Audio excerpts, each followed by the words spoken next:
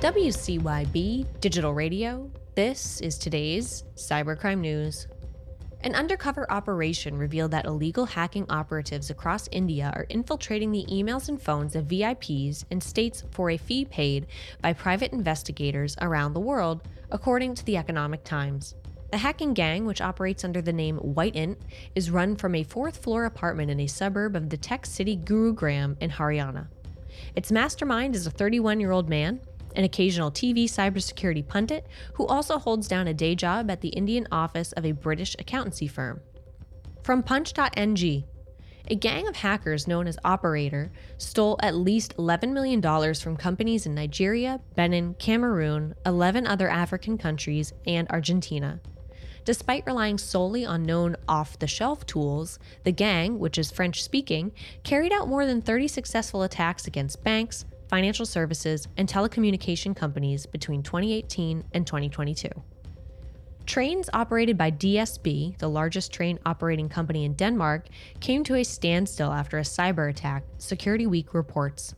The incident came after a security breach and potential ransomware attack at Supio, a Danish company that provides enterprise asset management solutions to railway companies, transportation infrastructure operators, and public passenger authorities. Authorities have not shared any additional information. A phishing scam siphoned more than $400,000 from Chester, Pennsylvania, according to the Philadelphia Inquirer. The theft occurred when City Councilman William Morgan, the city's director of accounts and finance, received an email that he believed came from Connor Strong and Buckaloo, the firm that provides the city's workers' comp insurance, asking for the city's monthly payment.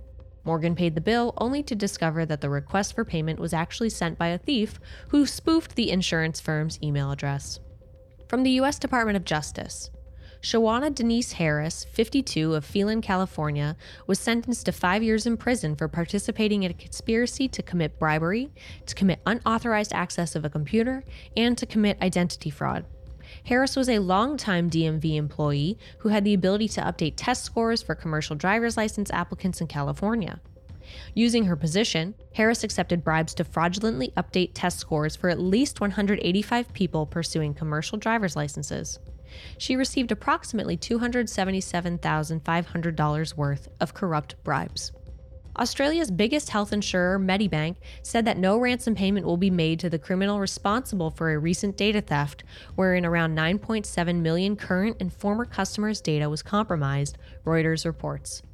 An investigation into the incident revealed that names, dates of birth, and addresses were among the personal information accessed in the breach. Cybersecurity issues in Australia have seen a sharp rise in recent times, with a government report suggesting there is one attack every 7 minutes.